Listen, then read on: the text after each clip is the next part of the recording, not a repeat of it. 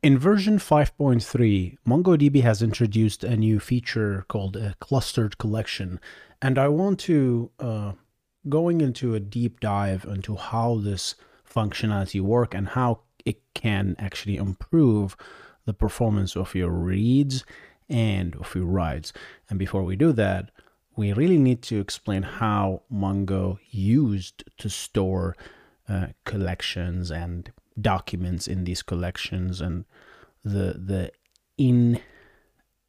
on desk storage representation, if you will, and then how cluster collection can actually improve that. And of course, everything that we do in software engineering that has a cost. So when we introduce a new feature, it comes with its own limitations, and it's good to understand these limitations, right? So let's talk about clustered collections in MongoDB.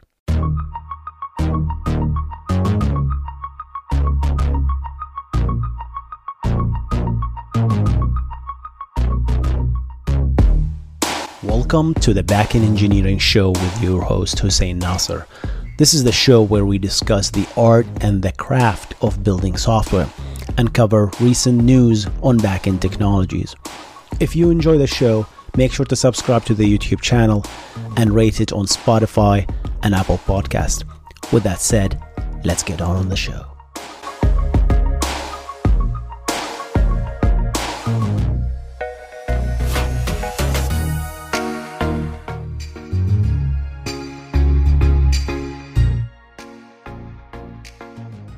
So before we talk about cluster collections in MongoDB, I want to talk about how regular collections or unclustered collections, those regular collections that you create in version 5.2 or earlier, even 5.3, you have an option to enable those, right? The cluster collection. But how does the normal collections work? You see, and in recent versions, so version 4 and newer, Mongo acquired this data storage company called WiredTiger. It's a database engine that allows you to do this Mongo, that allows you to do ACID, multi-version concurrency control, and concurrency and other things, you know. And the way WiredTiger and MongoDB stores thing is they have an hidden index. Now, the history behind this hidden index I discussed in my deep dive on the MongoDB architecture. If you want to go there, check that video out. But essentially, that hidden index, the key to that hidden index is called the record ID. And there's no way, as far as I know, you can to see that ID or that key. That record ID is a 64-bit integer, so 8 bytes. And in that hidden index, the key is that record ID, and the value in the leaf pages of that hidden index is the document that you store, which is the BASIN document, the binary JSON. And it's compressed and all that jazz for efficiency reasons. So when you submit a document to store in a collection, it goes into that hidden index that you don't see. Right? But then you might say, Hussein, I don't really deal with that record ID. I have an ID field, an underscore ID field, or I can create my own other indexes, right? So that other ID field that you actually visible to you, that is auto-generated for you, is actually another B-tree index. So there is one B plus tree index that's hidden, right? And that's technically already clustered around that record ID with the documents. And the documents live in the leaf pages. Then you have the underscore ID, which is the object ID of that document. And that underscore ID field is actually around 12 bytes, right? In size, that key. And the value that in that B tree, so when I say value, that when you do a traversal on that tree and you find that ID, the corresponding value, because B tree is always a key value at the end, right? The leaf pages stores the value of that key that you just found. And the value is actually the record ID we talked about.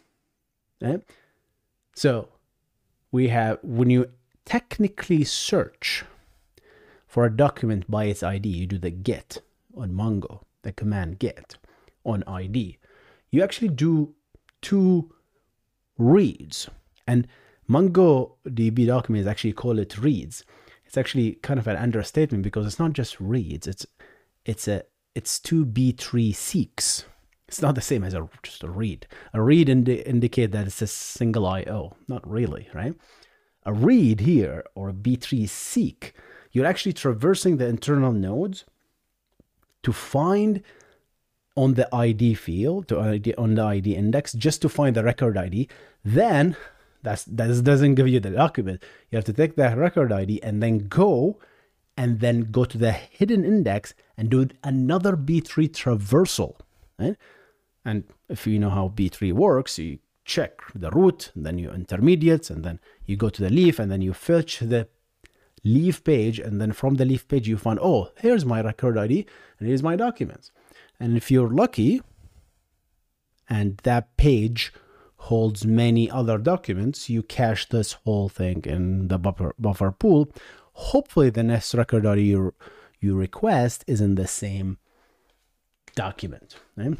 But unfortunately it never is, right? Because this thing is always random.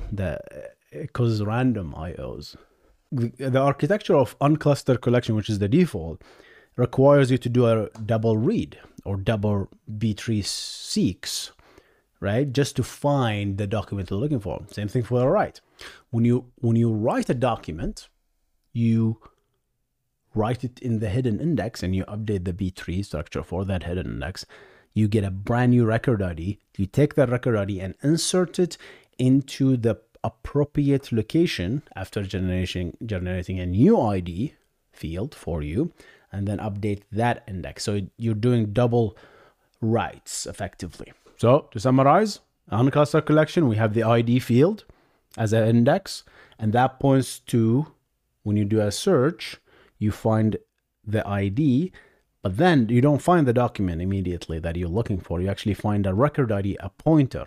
And when I say a pointer, I don't mean a C pointer here or a memory pointer. No, I mean an actual value that you use to do another traversal on another index, which is the record ID, and that will give you the index, the document. So there is two B3 traversals. Now that we know that, the cluster collection, which is in 5.3 and 6.0, actually removes that hidden index altogether and then makes the ID index your clustered index. That becomes your cluster index.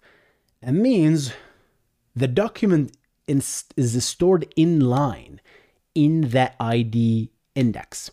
Right? And of course, naturally, you only can have one cluster index because that's what you have, only one way to store your data. Yeah?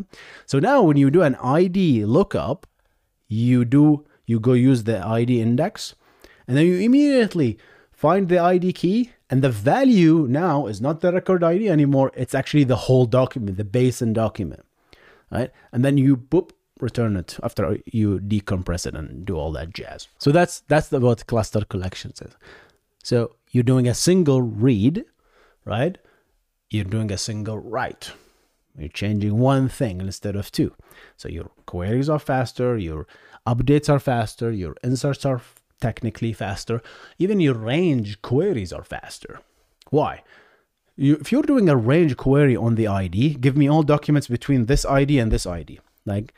And because the ID field is incremental, has a timestamp, right? I think in the first few bytes, then it's actually very nice to do a range query in a clustered index, because we know that these IDs will live together, will be next to each other.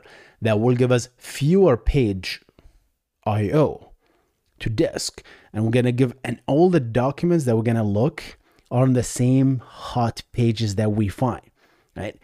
Compare this to the older design, where if you do a range query on an unclustered index, all you're gonna find is record IDs, right? But these record IDs, can you guarantee that they are actually exactly next to each other in the hidden index? Maybe, maybe not. So that will cause actually random reads on the hidden index. While sure that range query was sequential, the randomness to actually get the documents to go to the hidden index, that is random. And random is bad when it comes to databases, right? We try to avoid random because when you do random, you're paging, you're reading from multiple places in disk. You're lowering the cases of logical reads, which is basically page hits on memory. And as a result, things can get slower. And as you pull in fresh pages that are random, you have to discard older pages that you didn't use for a long time. And most of the time, if you discard an old page, chances that you're going to need it again are very high because everything is random and you have a limited amount of memory. So with that said, we know what a cluster collection. We know cluster collection. Let's go to the doc and read this and discuss more. All right, so this is the MongoDB official documentation, clustered collections, new in version 5.3. Starting in MongoDB 5.3, you can create a collection with a clustered index. Collections created with a clustered index are called clustered collections. And you can only have one clustered index. We talked about what a clustered index is. It's when your data is in the index, right? And it's also called a primary index in other databases. So every time you hear the term primary index, it is mostly a cluster index, Postgres being the exception. And I think Oracle also is an exception, unless you create an index organized table specifically, right, by default. And even SQL Server have this idea. You can create a primary key, but you can make it a clustered index. So actually cluster your data around that index, right? As opposed to have it just as a heap table somewhere and point to it. Benefits, because cluster index store the documents ordered by the cluster index value, cluster collection have the following benefits over non-cluster collection. Faster queries on cluster collection without needing a secondary index, such as queries range equality and equality comparison with on the cluster index. So if you're doing something on the cluster index, it's fast because if you're looking for a certain document, it's in line in that document, in that index. There's no other jumping to another hidden index to get that document. It's right there. And we talked about range, how range scans are really nice. If you go, hey, give me all the documents, or just not all documents, just all the particular fields in a document in this range, right? Again, not cluster. Cluster collection have a fewer lower storage size, which improve the performance of the queries and bulk inserts. So the reason is have lower storage size because we used to store the hidden index with inline the collection and the data, the documents. And then we also had the ID index in a separate structure. So we're storing, we have two places to store things. We have this additional data structure that we manage. So more size, right? Plus the ID index is not is massive, right? It's 12-byte key, right? So it multiplies, right?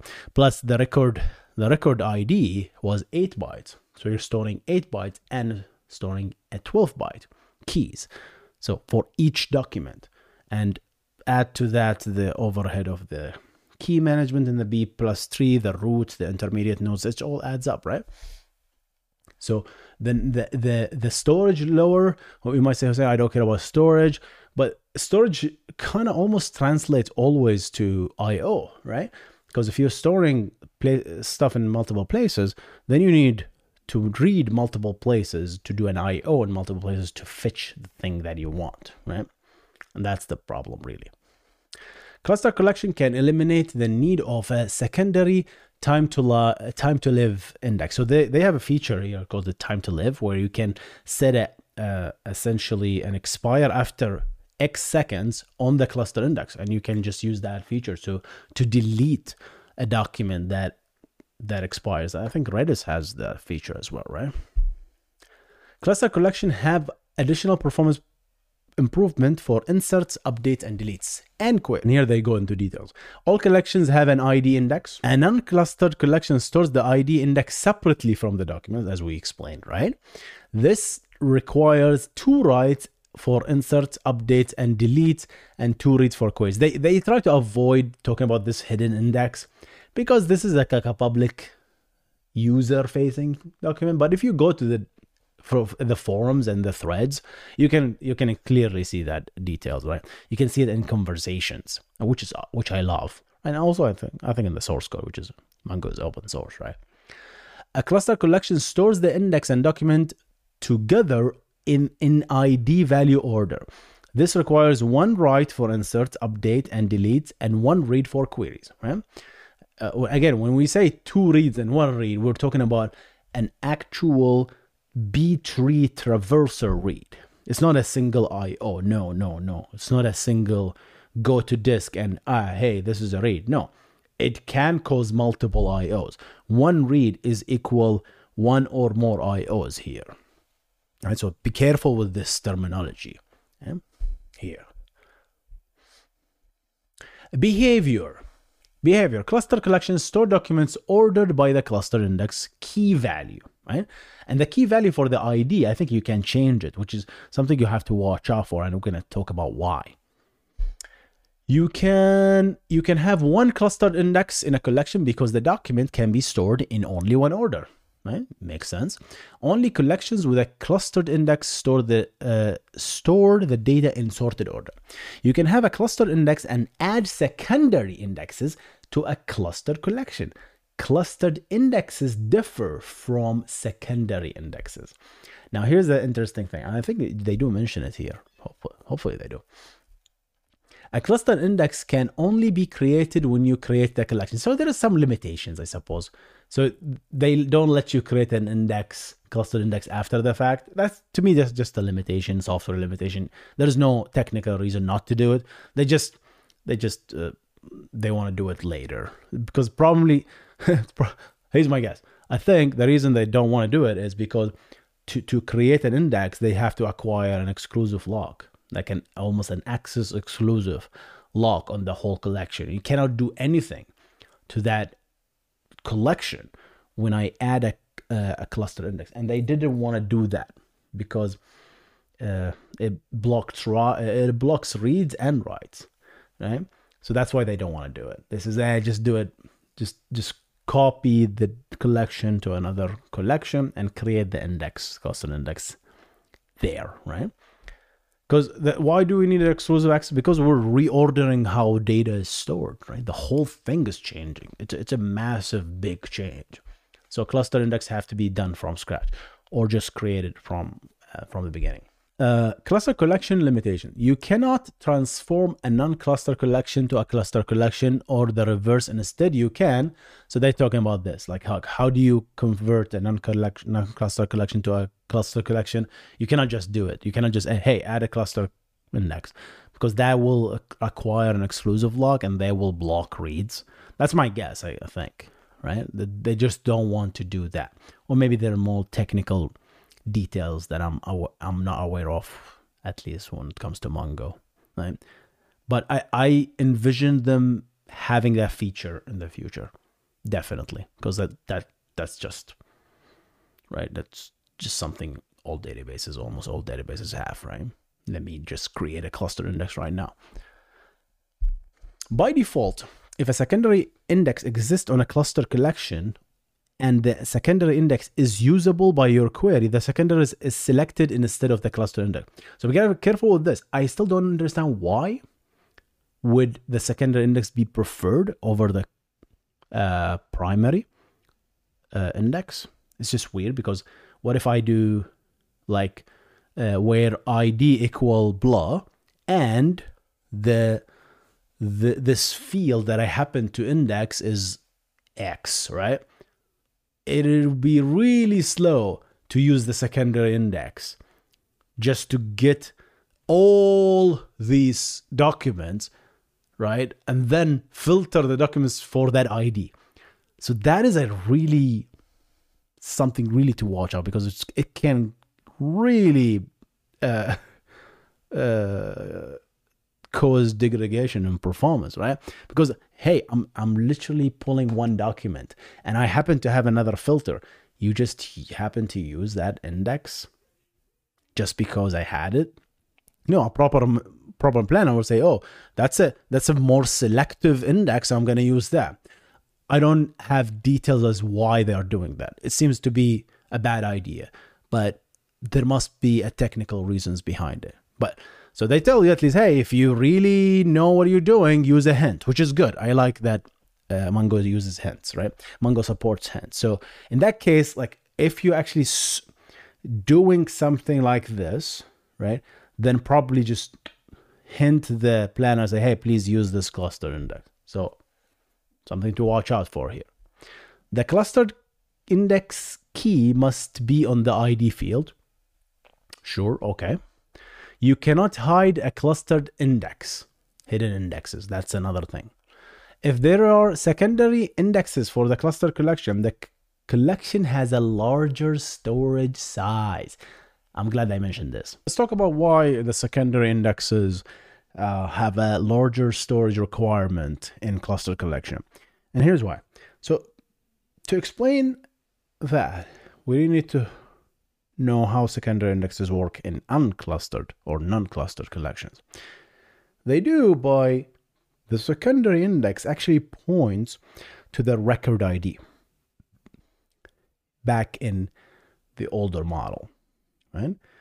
So both the ID and all the secondary indexes point directly to that record ID, which is just another B3 data structure. So if you search by ID or search by the secondary indexes, you are incurring the double reads we talked about, the double B3 traversal. Okay, and the secondary index in this case includes the key that you're indexing. Let's say this is the date of birth or the salary or whatever the field is in the document. And then the value of the secondary index is the record ID, which is what we said is 64-bit, 8 bytes, right? So that's fixed, 8 bytes, never changes in the older. In the new model, in the clustered collection, the secondary indexes point not to the record ID because that doesn't exist anymore. What does it point to then? You don't have a choice. You have to point to the ID key. So that makes it identical to the MongoDB MySQL model, right? Where now we're pointing to the primary key values. What is the size of the primary key? It is 12 bytes, not 8. So that's an additional 4 bytes you're incurring on the secondary indexes. So yeah, so you're incurring an additional 4 bytes in this case, right? Which might not seem much per record, right? But can add up, right? So a few extra megabytes, 4 or 5 megabytes, right? And it can add up, right? And especially if you have a lot of indexes, it can really, really, really add up. And what can make it worse is if you did choose to change the ID field content and you're not using the default. That's the default is 12 bytes. If you, let's say, I've seen a lot of people use UUIDs, for example. And UUIDs, if you do store them, I suppose those are stored as string, right? If you store them if you store UUIDs natively, they are 16 bytes, 128 bits. But almost we rarely store them this way. We store them as a string and with the dashes. And based on whether it's UTF-8 or other encoding, that gives you like 36 bytes. That's a lot. That is a lot of bytes, right? So you're jumping from 8 bytes to 36. So that is massive per record. So there's like a significant difference. So you're talking about what, 28 bytes extra per record? So that makes your secondary indexes larger. You might say, who cares if the secondary indexes are larger? Well, the moment things get larger, IOs suffer. And the reason is because the page size, what is the page size in MongoDB? It says here Wired Tiger is 4 kilobyte. I don't know if that's correct or not, but if it's really that small, then yeah, you need to do more IOs to fetch what you need, right? More pages. You need to pull more pages to fetch the things that you want, right? Because it's just the thing that you want is no longer fits in one page. It's in multiple pages, Right? So the larger the index, the larger, the slower it gets to pull, and you're trying to find what you're looking for. And here's and of course they go into the details here and how to create it. So they go into details here, says okay, should be small size as possible, talking about the key, because very critical, the key value, selecting that key for the cluster index is critical, right? Because it does support up to 8 megabyte in size. That just sounds like a bad idea to have a key in 8 megabyte. Like that is gonna be showing up in all your secondary indexes. If you don't have any secondary indexes, who cares? That's fine. But that's just that sounds like a bad problem to have. So, but a smaller indexes is key is better. A cluster index key is better, of course. A large cluster index key causes the cluster index to increase in size and the secondary indexes to even get larger. This reduces the performance and storage benefits of the cluster collection, as we explained, right? Secondary indexes on a cluster index with large clustered index keys may use more space compared to secondary index with non-cluster, because the secondary index with non-clustered are fixed to, because they're pointing, their values point to this 8-byte record IDs, while the secondary indexes and cluster indexes in cluster collections, they point to this massive thing, the whatever you have in that case, right? So be careful of that. Here's a short example how to create a collection.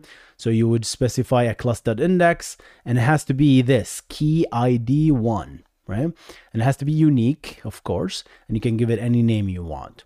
And here they give you how to do these examples, but yeah. So that's what I thought I'll talk about, cluster collections. Sounds like an interesting feature. If you're using MongoDB or you're planning to use this feature, let me know in the comment section below. Gonna see you in the next one. Goodbye.